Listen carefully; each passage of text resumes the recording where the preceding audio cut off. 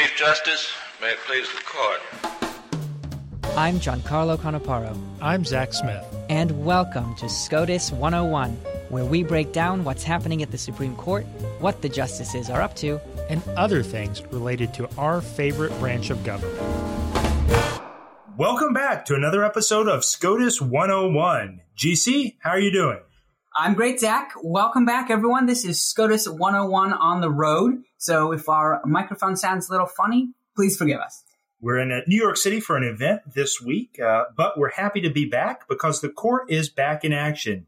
GC, we got a little sad news these past weeks with the passing of Justice Sandra Day O'Connor, who I'm sure many of our listeners know was the first woman appointed to the court.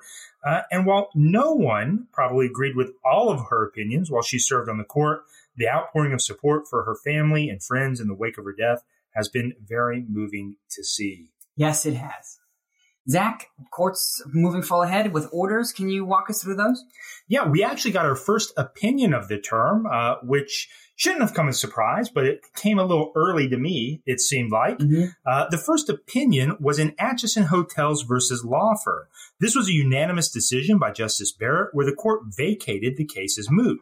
Now, as a reminder, Deborah Laufer served as an American with Disabilities Act tester. She would go online, search hotel listings, and sue those hotels who did not provide the required accessibility information, even if she had no intention of staying at that hotel.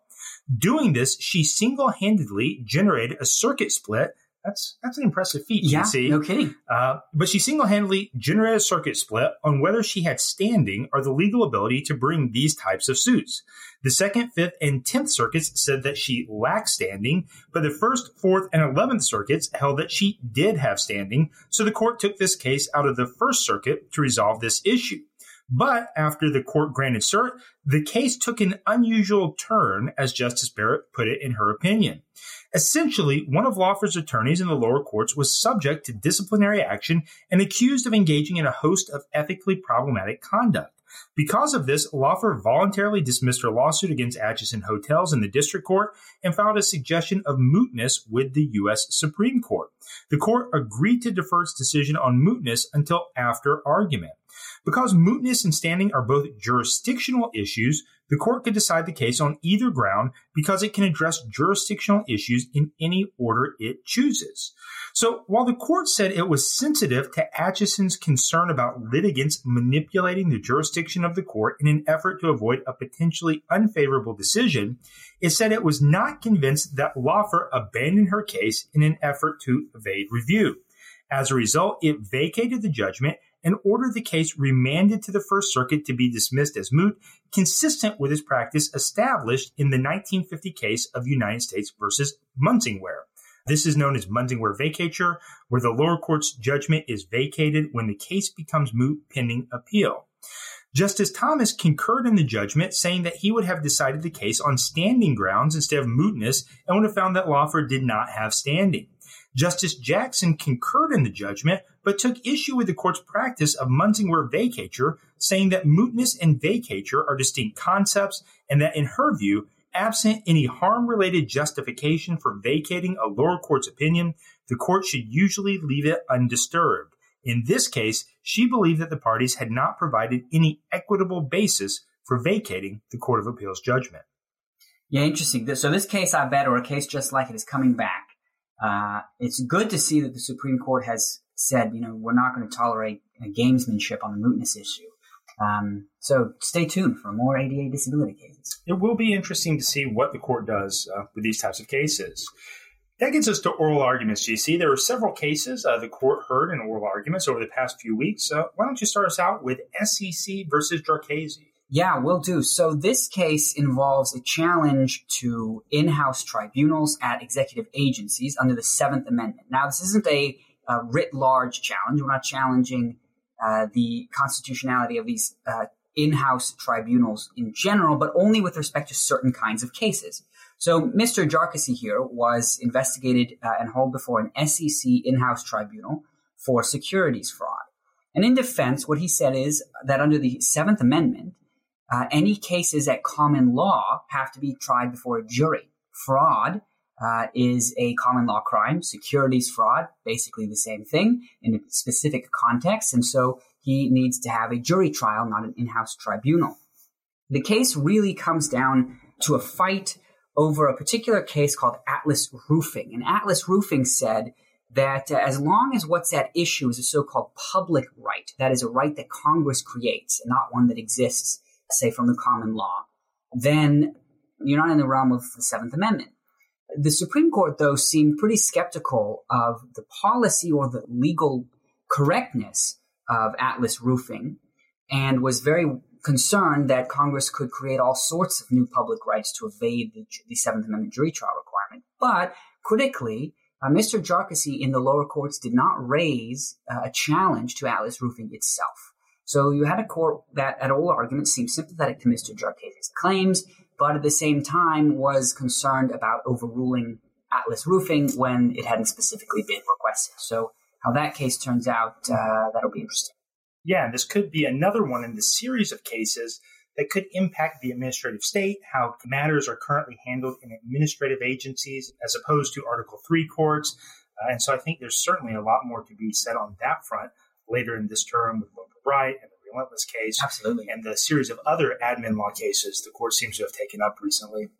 That brings us to the next oral argument, Harrington versus Purdue Pharma. This is an interesting case involving an issue of bankruptcy law. Now, the facts of this case stem from the opioid crisis and opioid-related litigation against Purdue Pharma, which is the manufacturer of OxyContin. Now, many of you may remember OxyContin is a very powerful opioid. It was initially marketed by Purdue Pharma as not being particularly addictive, as being a good alternative to other types of opioids and potentially addictive medications. But as we all know, it is very addictive and can be very harmful when used inappropriately. Because of this, Purdue Pharma and the Sackler family, which owned Purdue Pharma for many, many years, were facing a number of tort lawsuits, both from individuals and from states. Because of this, Purdue Pharma declared bankruptcy and entered into a plan of reorganization. Now, there were some unique factual circumstances related to this bankruptcy, but it quickly became apparent that Purdue Pharma would not be able to pay out all the claims against it. And so to help complete a successful bankruptcy plan, the Sackler family agreed to contribute billions of dollars to the bankruptcy estate to help resolve these claims in exchange for being released from further liability. Now, many of the claimants in this bankruptcy estate, both the states and individual litigants, agreed to this. They recognized it was the best resolution they were likely to get because pursuing individual claims can be very difficult, very time-consuming. There are issues about recovery. But the U.S. trustee, who serves as the watchdog for bankruptcy cases in the United States, objected to this, essentially saying that the Sacklers were getting the benefit of bankruptcy without having to themselves declare bankruptcy or put all of their property into the bankruptcy estate. And so one of the particular issues involved in this case is whether the bankruptcy court had the authority under 11 U.S.C. 1123b6, which serves as a catch-all provision and says a bankruptcy court can include any other appropriate provision not inconsistent with the applicable provisions of the Bankruptcy Code in a confirmed plan, whether the bankruptcy court could confirm this plan or whether this particular setup violated the bankruptcy's code. It's an interesting argument. It went about an hour and 40 minutes. It was very difficult to tell where ideologically some of the justices would fall on this issue. Justice Kavanaugh seems sympathetic to what Purdue Pharma and the Sackler families and even the victims who are advocating confirmation of this plan said. Justice Barrett, Justice Gorsuch seemed somewhat more skeptical of this, as did Justice Jackson. Justice Jackson in particular took issue with the way the Sackler family had set up their assets. Many of their assets are an offshore spendthrift trust, which makes them very difficult to levy against or obtain any redress against. So it'll be very interesting to see what the court does with this case. And I think coming out of oral argument, it is not clear where all of the justices exactly will fall. Mm-hmm. One other interesting thing I'll quickly mention, GC, the Chief Justice asked whether this would be a good instance to apply the court's major questions doctrine. This is somewhat unique in that the justices are reviewing the power of a bankruptcy court under the Bankruptcy Code, whereas traditionally the major questions doctrine has been applied when looking at the authority that executive branch agencies can exercise under their enacting statutes. So stay tuned. A lot more to be said on this front when the court decides the case. And then last up was Moore versus the United States. This is the so-called wealth tax case. The tax that the Moores are challenging, though, isn't itself a wealth tax, strictly speaking, but it uses the same mechanism as Democrats' wealth tax proposals because it taxes unrealized gains. Those are gains that exist only on a balance sheet and over which the taxpayer has no control. The Moores invested in a startup in India that supplied American-made farm equipment to Indian farmers.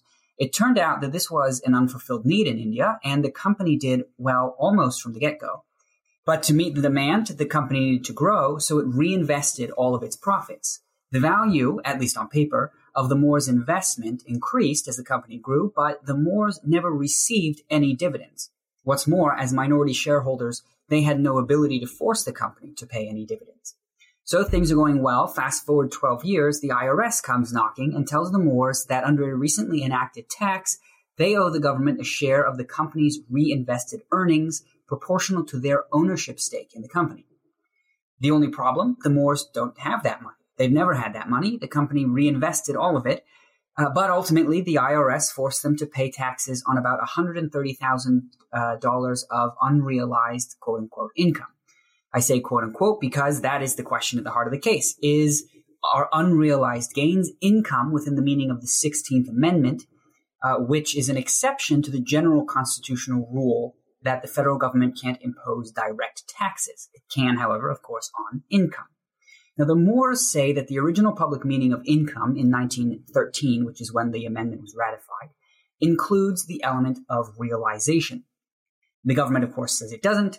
They fight over some case law, some original public meaning. But why the case has attracted so much attention is because, as Solicitor General Elizabeth Prelogar conceded at oral arguments, if income does not include a realization element, then the federal government can tax any unrealized gains it wants.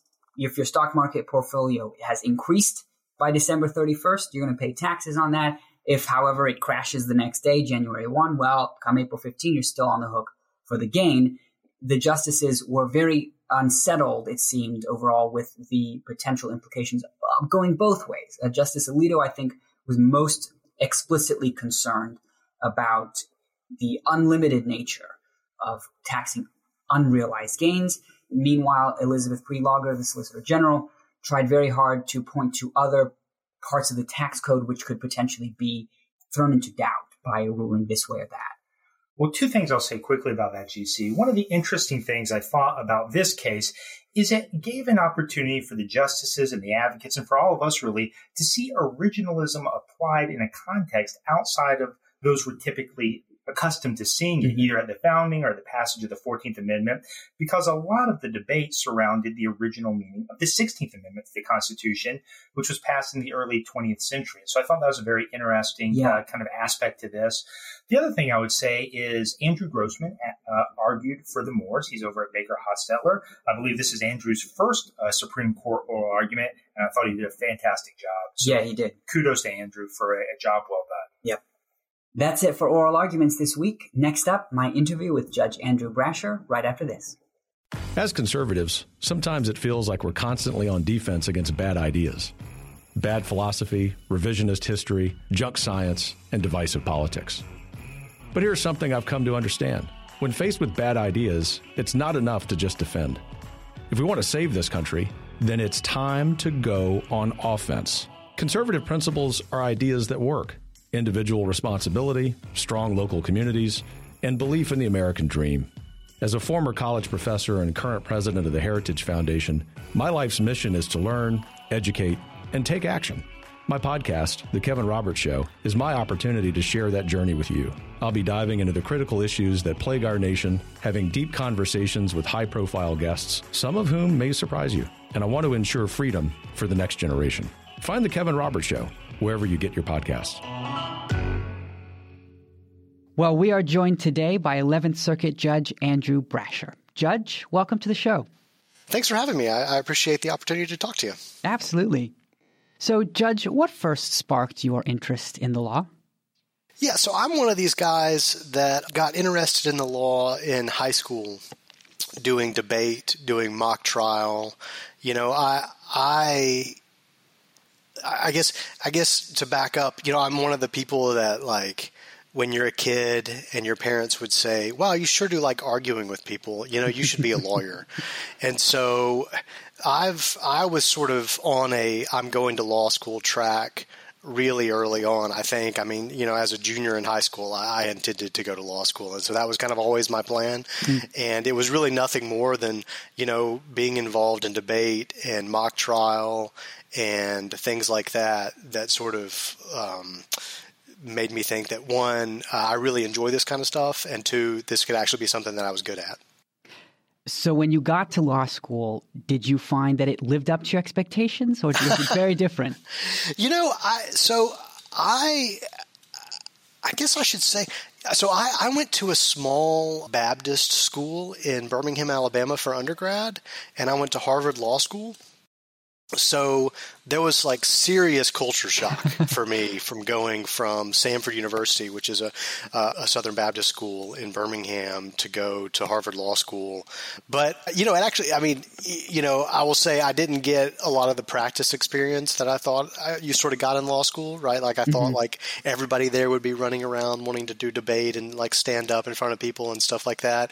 And that wasn't the case at all. But as far as going to Harvard Law School, it absolutely lived up to the hype. I mean, I was just, I was one of these people in law school where I went to, like the first year, I went to like every event, right, to see every speaker. It was just so interesting and engaging to me to sort of like be put in this world where you could see all of these amazing speakers have amazing professors. I mean, Elena Kagan was the dean at the time.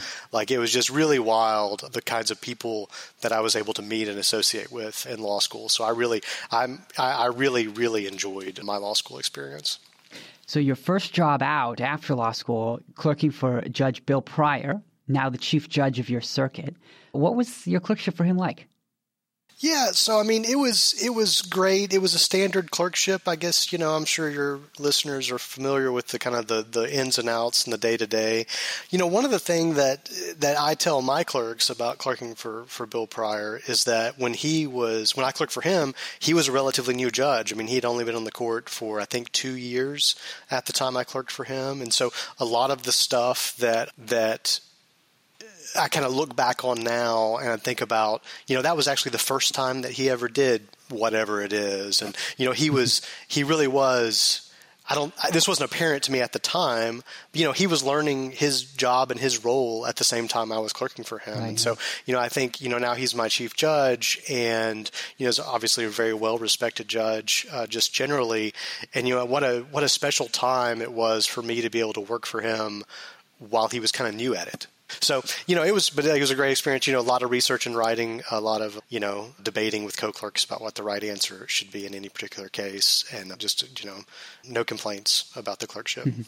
So sometimes when I am prepping for these interviews, I'm lucky enough to find a clerk or former clerk of the judge that I'm interviewing who is willing to tell me funny, sometimes embarrassing stories about the judge. So this is your chance to rib your former boss if you want. You have any fun stories about Judge Pryor? I don't really have any fun stories, I don't think. The one thing that strikes me when thinking about that question is, like I said, he was kind of new when I was clerking for him. And I remember, so in the 11th Circuit, we sit in a lot of different places. We sit in Atlanta and in Montgomery and in Jacksonville, Florida. But like the good sitting, the fun one that everybody wants to do is the Miami sitting for obvious reasons. I mean, anytime you can get your employer to pay you to stay on the beach in Miami, like that's a good sitting. And I was with him for his first Miami sitting as a judge. And so, not embarrassing necessarily, but just like one thing that stands out in my mind about that clerkship is going with Judge Pryor to Miami being, two guys walking around, two like legal nerds walking around Miami Beach wearing our suits, like kind of sticking our heads in these nightclubs to kind of like see what was going on in there, and then just being like, this is obviously not for us. So that's one of my fondest memories, is kind of, rambling around Miami Beach with Judge Pryor after a sitting, and and realizing that these nightclubs were not designed for folks like us. So I have to confess, you are yourself not immune from law clerks revealing secrets. And one of yours told me that I should ask you what you thought of becoming a judge at the end of your clerkship with Judge Pryor. Yes. So this is something that some of my co-clerks remind me of on occasion, which is that I said, and I remember this. I don't remember it, I think, as well as my co-clerks do, but I remember this sort of after the clerkship, people sitting around talking, and one of my co-clerks in particular said, you know what, this is the best legal job we're ever going to have, being law clerks. And if I had the opportunity to come back and be a judge, like, I would just love that opportunity. And I remember very well saying, are you kidding me? This would not be fun at all. I want to go litigate. I want to, like I said, I want to stand up and argue cases. I want to be in front of people. And so this, like, the whole idea of being a judge was just completely unappealing. I was so ready. And I think part of it was just like, I was so ready to be a lawyer. Like I said, like, I'd been kind of on this lawyer path for so long that even though the clerkship was a great experience, I was ready to actually achieve the thing that I was trying to achieve, which is to be a lawyer. So anyway, my co-clerks also rib me because they say, what's the difference? Well, you were a lawyer for 12 years, and then you realize, like, oh, that's not as good as it's all cracked out to be, so you should try to be a judge. So you did indeed become a lawyer, went back to Birmingham, worked at Bradley Arant, I believe is how it's pronounced. That's how it's pronounced. You did a great job. Excellent. Bradley Arant, Boult and Cummings. Yeah, you did good enough. Started off well and was downhill from there. Well, what did you do there? Yeah, so I had a great opportunity there. So specifically, I left the clerkship to go work for a guy at Bradley named Kevin Newsom, who I had met. I'd actually met Kevin Newsom before I'd even clerked for Judge Pryor. I'd met him at Harvard one time, and he was the Solicitor General of Alabama at the time. And so he was kind of rolling off his position as SG of Alabama at the same time I was rolling off my clerkship. And so went to Bradley with the hopes of working for him. He was a partner at the time, kind of a new partner, and did a lot of really interesting stuff, both with Kevin and with other partners at the firm. A lot of stuff that we did was just kind of standard, like, defense stuff, right? Represented some pharmaceutical companies, represented some construction companies. But the thing that was, I think, probably the most important for, like, the later years of my life was a partner at the firm represented the governor of Alabama. And so I got really involved in some litigation representing the governor. And that really helped me, I think, make the transition to state government that I ultimately made. Mm-hmm. And also was just super fascinating litigation that I really enjoyed. What I told the governor one time, which he got a real kick out of this, is I said, like, the kind of clients you want are people with really complicated and difficult legal problems who have the money to actually pay you to fix them. and that was the governor of Alabama. He was sued constantly in his position as governor, and was willing to pay lawyers to help him fix the problem. So it was a great opportunity for a young associate. You ended up, after a few years, going into the Solicitor General's office as Deputy Solicitor General of Alabama. What prompted that change? Yeah, so I had always, talking about the kind of leaving the clerkship thing and not wanting to be a judge, I had always wanted to be the Solicitor General of Alabama. As soon as I found out that job existed, that was a job that I wanted. And I was in a really fortuitous position at that time because there was a new attorney general who had just been elected, who was a former partner of the firm that I worked at, and he had hired to be his Solicitor General one of the partners that I worked with most frequently at that firm. And so, when he became Attorney General and hired this guy named John Nyman, who's now a partner at a firm in Birmingham, to be his SG, I immediately thought, like, this is a group of people that I want to work with, and this may be my opportunity to have my dream job eventually, being Solicitor General of Alabama. So it was In certain respects, it was a hard call because I really enjoyed working at the firm. But in other respects, it was kind of an easy decision to make because it was an opportunity to get one step closer to kind of my dream job. What sort of work did you do as deputy? Yeah, so the Alabama SG's office at the time was set up where there was the Solicitor General, and then there were 2 deputies, and then there were there was kind of a fellow involved, like an assistant position that was kind of filled on a short-term basis. And so it was a relatively small office. And so I worked on, some really fascinating stuff. I did some trial-level constitutional litigation. I helped the SG prepare for one merits case in the Supreme Court, Miller versus Alabama, which is a case about juvenile life without parole. I argued a couple of cases in the Alabama state courts in the 11th Circuit. At the time, and I suspect it's still this way, Alabama really was a defendant in a lot of litigation. There was not a lot of sort of plaintiffs' side stuff, but I also did work on some plaintiffs' type stuff, suing the federal government and other things like that. So it was just, from my perspective, it was just fascinating and super interesting. So you did indeed get your dream job. 2014, you're appointed Solicitor General. How did that change come about? Yeah, so the gist of it is that John, the SG at the time, went back to private practice, and there was sort of a battlefield promotion made of me to be SG, and it was something that I'd wanted, and something that the AG had sort of said that, look, if everything works out, this will happen for you. So, yeah. How did the job change from deputy to Solicitor General? Yeah, so the main change from my perspective at the time was that, when I was deputy, I was sort of working with Annette, right? I had a boss who was really the one who was making the decisions on the litigation.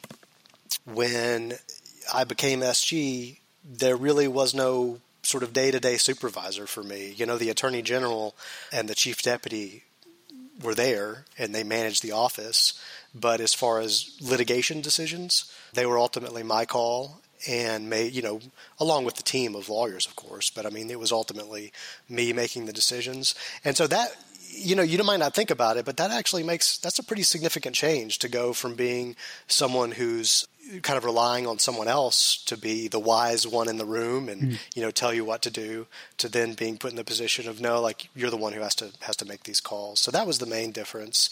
The other thing I guess I would say is, as deputy, I really didn't have to deal with managing other attorneys in the office. I didn't have to deal with kind of supervising the work of other lawyers. I could just be a lawyer. And then when I became SG, I had to dedicate a substantial amount of my time not to kind of handling my own cases, but to supervising other lawyers and helping them with their cases.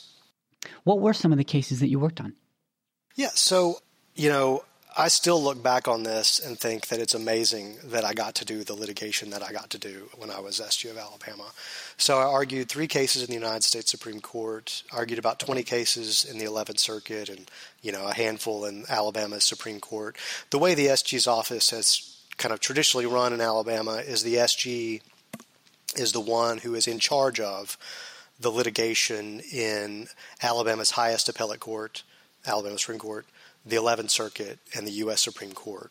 And the SG is sort of supposed to touch every case in those courts, whether it's kind of reviewing the briefs, directing the legal arguments, or actually handling them themselves. So, I got to do a lot of my own kind of litigation, but I also just got to touch all sorts of other cases that were primarily handled by other lawyers. Apart from the appellate stuff, I also got involved. One of the cases argued in the United States Supreme Court was a redistricting case, and then that came back down on remand. And so I ended up working really heavily in that redistricting case on remand in front of a 3-judge court. I got to do some other kind of like trial-level litigation. I thought trial-level litigation was kind of fun, and so I would occasionally kind of parachute into that, mess it up, and then give it to some of the lawyer to try to handle. So I got to do some constitutional litigation about that. One of the things that I kind of carried over from deputy is a case that I handled defending Alabama's campaign finance laws from a First Amendment challenge. And so I argued that case actually twice in the 11th Circuit. We lost it in a district court when I was deputy SG. We got the district court reversed, and then we won on remand, and then I argued it again in the 11th Circuit as SG. So just really, the gamut of appellate litigation. So you served as the SG for about 5 years before President Trump nominated you to the Middle District of Alabama. At that point, had you changed your mind about not wanting to be a judge? Yeah, I think so. I will say the thing about the Solicitor General of Alabama position is it's ultimately a short-term position. I mean, there's no requirement that you leave, but you just kind of burn yourself out at the end of the day. I mean, it's that kind of job. So I was kind of ready to move on to do something else. And the idea of being a district court judge in particular, I know we're eventually going to get to my job now, but the idea of being a district court judge in particular sort of came about to me because I thought, I like court. I like being in court. Like I said, that was kind of the way I was approaching the law generally. Like I wanted to stand up in front of people and argue cases and things like that. And I thought, if I could be involved in trials, in courtroom proceedings as a district judge, then I think that would kind of scratch that itch sufficiently to make me happy. And also, the way these things work, just like things sort of fall out of the sky and you just get lightning strikes you and you just get sort of called upon that, hey, there's an opening and someone wants you to actually be the person that they put in that position. And so when stuff like that happens, I believe in providence. I believe that there is a plan for our lives. And so it's hard to deny that when it happens. So a lot of it, it was something that I was interested in, but a lot of my decision to transition from lawyer to judge was that it seemed like it was the thing that I should do. So you were a district court judge, but for only about a year before you were then nominated to the 11th Circuit. How was that quick turnaround for you? Yeah, it was not what I would have imagined or wanted, frankly. I mean, I think being a district court judge is a great job and really, really is sort of like the intersection of a lot of things that lawyers do, right? So, you actually talk to people. You're in court every day. You're making decisions that affect people's lives. But you're also, managing cases. It's not the kind of pure legal job that I have now. It's also kind of a people job. And so I really liked doing that for the year that I did it. But, once again, it's just kind of one of these things where when lightning strikes you, you have to, you have to accept the position. So I had thought as a district court judge, I was 38 when I was appointed to be a district court judge. I thought look, I'm either doing this for the rest of my life or at some point someone is going to call me and say, do you want to go to the Court of Appeals? I did not think that was going to be 3 months after my investiture as a district court judge, but I had sort of thought that's a possibility. And so once again, when that happens, you have to carefully think about whether you're going to accept that position. And I thought about it and I did. So. What was it like taking a seat on the court with your former boss, Judge Pryor? Yeah, that's frankly one of the most meaningful things about the position that I currently have is that this is where I started my legal career, right, as a law clerk, and that my chief judge is my former boss who gave me my first legal job. So I can't really, it's difficult to put into words what that's like. But I'll say even more than that, the 11th Circuit really is sort of a home for me in the sense that I argued tons of cases here. I'd argued a case. I argued twice in every 11th Circuit courthouse before I left to be a judge. I knew most of the judges. So for example, some other judges on the circuit, like I said, Kevin Newsom, who I worked with in private practice as a judge on the 11th Circuit. Brett Grant, who was the Solicitor General of Georgia at the same time I was the Solicitor General of Alabama on the 11th Circuit. So my colleagues, it's not as if I joined a circuit where I didn't already know the people and kind of the ways of the circuit. So, like I said, it felt very kind of coming home. Did Judge Pryor know that all those years ago you hated the idea of being a judge? I don't think so. I don't think so. But I will tell you, I don't think that he would have been surprised, because I think he would have thought, you know what, this guy wants to be a lawyer at the time. I think that's probably would have been his take as well. Can you compare for us being a district versus circuit judge? Sure. And I mean, I think a lot of people have different theories about the differences between the two. You know, what I will say is a district judge job, at least the way I saw it and the way I did it for a short period of time, involves a lot of things that are really not legal in nature. They're administrative, they're managing.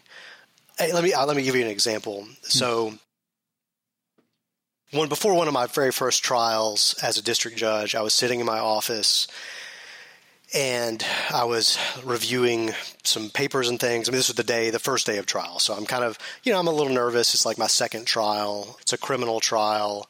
And so it's 7:30 or something, and I'm kind of getting ready. And a deputy U.S. Marshal runs into the office and says, Judge, the defendant just tried to hit his attorney, and the attorney is asking us to put him in handcuffs and in leg restraints. What do we do? And so there is no legal answer to that question. Well, there might be, but I didn't know it, right? There is no sort of legal – that's not a legal question. You're sort of making a judgment call about how this trial is going to be handled. I mean, what do I do about the fact that the defendant hates his attorney enough to try to punch him, right?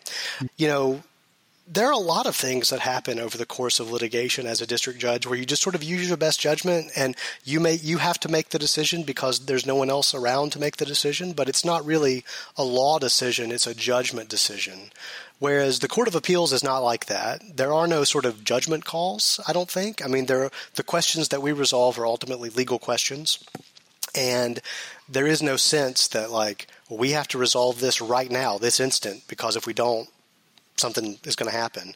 Mm-hmm. Where you're thoughtful about it, and you have, people can, I guess, complain about how long appeals take, but really you have plenty of time to make the right legal decision. So to me, that's the main difference. Is as a district judge, I was really doing a lot of, like I say, kind of administrative judgment stuff where you're deciding not because you're necessarily learned in the law, but you're deciding it because someone has to decide. Whereas with the Court of Appeals, there is a right answer to every question, and your job is to spend the time and do the research and kind of find that right answer. And so it's sort of on a day-to-day basis, they're very different, but I think just kind of the way you think about the job as a judge is also just very different. How did you decide that issue with the defendant?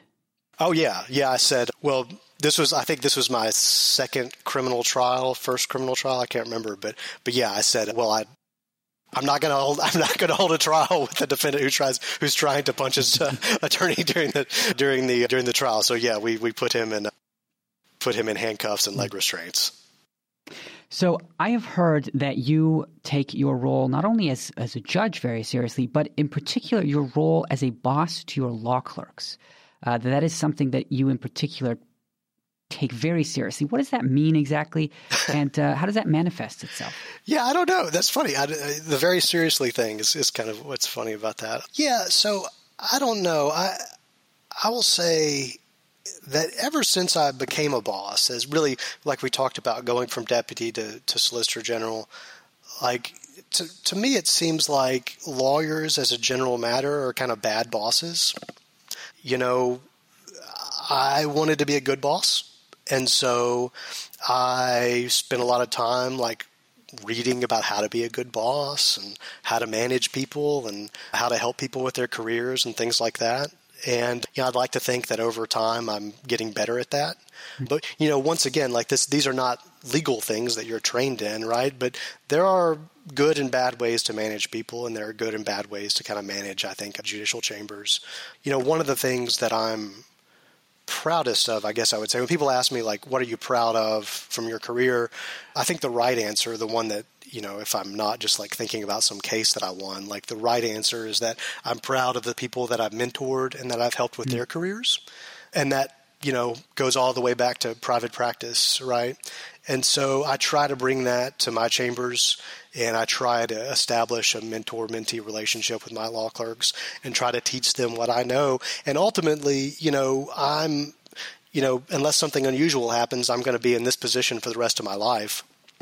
And what I think will make that kind of fun and interesting is to see what my law clerks do with their lives after they leave and the things that they accomplish.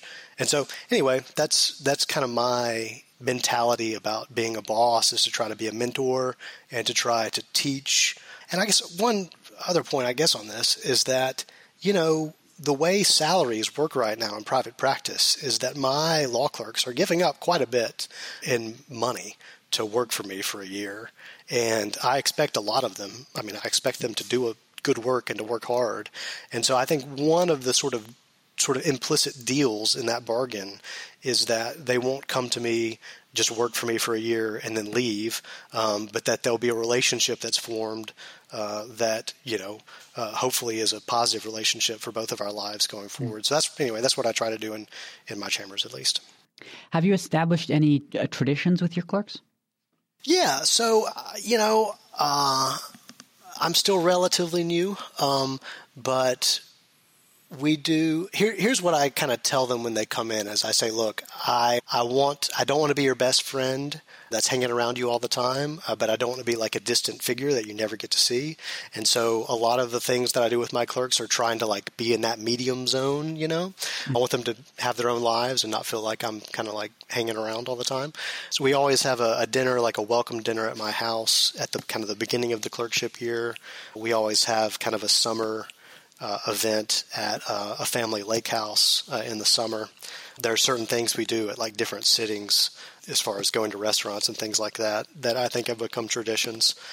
But not nightclubs in the Miami. Yeah, exactly. Definitely not sticking our heads in nightclubs in Miami. And then we go to lunch once a week on Monday, always on Monday.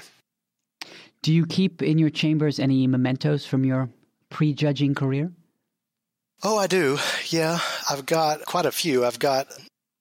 So, like I said, I argued cases in the United States Supreme Court, and I was also just kind of on merits cases in the U.S. Supreme Court. And I don't know whether you know this. I mean, this is like a D.C. lawyer thing, so you probably do. But the Supreme Court gives you like a little feather quill at counsel table at the Supreme Court, like a quill pen. So I've got all my feather quill pens from Supreme Court practice. I've got my Supreme Court briefs, most of my Supreme Court briefs. Another thing that I kept too, so as you go through your career, you develop like different ways about doing things. And I developed a way of preparing for oral argument where I would make these like trifold manila envelope folders and kind of like that you could open up at the podium. And I would have like one page that always said my opening spiel, like a middle page that responded, I had like written responses to questions, and the right hand was always like in really small font, like record sites.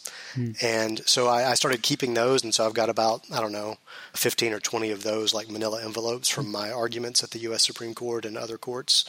And I've also got some like little knickknacks, like I've got the top one of the cases I worked on was about illegal gambling devices, and so I've got like this like slot machine top that after those devices were destroyed, like for some reason I picked up this little like spinny light thing from the slot machine and kept it, and I've got a few other like random stuff like that. So, Judge, you've been a judge now for 5 years. How do you find it on the whole? Better than expected? Yeah. So I will say one of the things that made me think like I did not want to be a judge when I was a law clerk. One, I just wanted to be a lawyer. But two, it seemed kind of boring. I mean, it really did, right? You kind of sit in your office and you write all day. When I was a law clerk, I'll never forget this. When I was a law clerk, I had a phone in my office that never rang. No one ever called me, right? I will say, I think being a judge is a lot more interesting and exciting than I thought it was from kind of my law clerk days. One of the things that I didn't really appreciate was the interaction that you have with your colleagues on the Court of Appeals. As a law clerk, you don't really see your judge pick up the phone and call one of his colleagues and talk about an opinion or run something by them. But that happens a lot. There's actually a lot of interaction with other judges on the court and things like that. That's been really, really neat and really different than I thought it would be. I will say, it's sort of a negative that you don't have the exciting deputy marshal runs into your office. What do we do with this guy? But there's also a nice benefit to not have that kind of stuff happen too on the Court of Appeals. So all in all, I found it's great. It's a job. I think that it's one that I think it's a good mix of, I think I can do a good job at it. And I think it's also a good job to have. Well, Judge, one final question for you. If you could have a conversation with any Supreme Court justice, living or dead, who would it be and what would you talk about? Yeah, so I will have to take the living ones out of this, I guess, since they are my bosses now, and just go with the dead ones who can't be offended if I either say or do not say them. So a guy who I've always thought was really interesting, and I'm in a courthouse named after him, is Hugo Black, who was a Supreme Court justice from Alabama. The thing, I think a lot of things are really interesting about this guy that I would really like to talk about. I don't, your listeners probably know something about him, but maybe not a lot. But he was uneducated. He did not graduate from college. He did not go to law school. He educated himself in the 1930s as when he became on the Supreme Court. So this wasn't, like Abraham Lincoln. This was, when people went to law school. But he educated himself. He tried thousands of cases, including some really high-profile cases for his day in Alabama. He really made his name as an amazing trial lawyer. And then he became a senator from Alabama.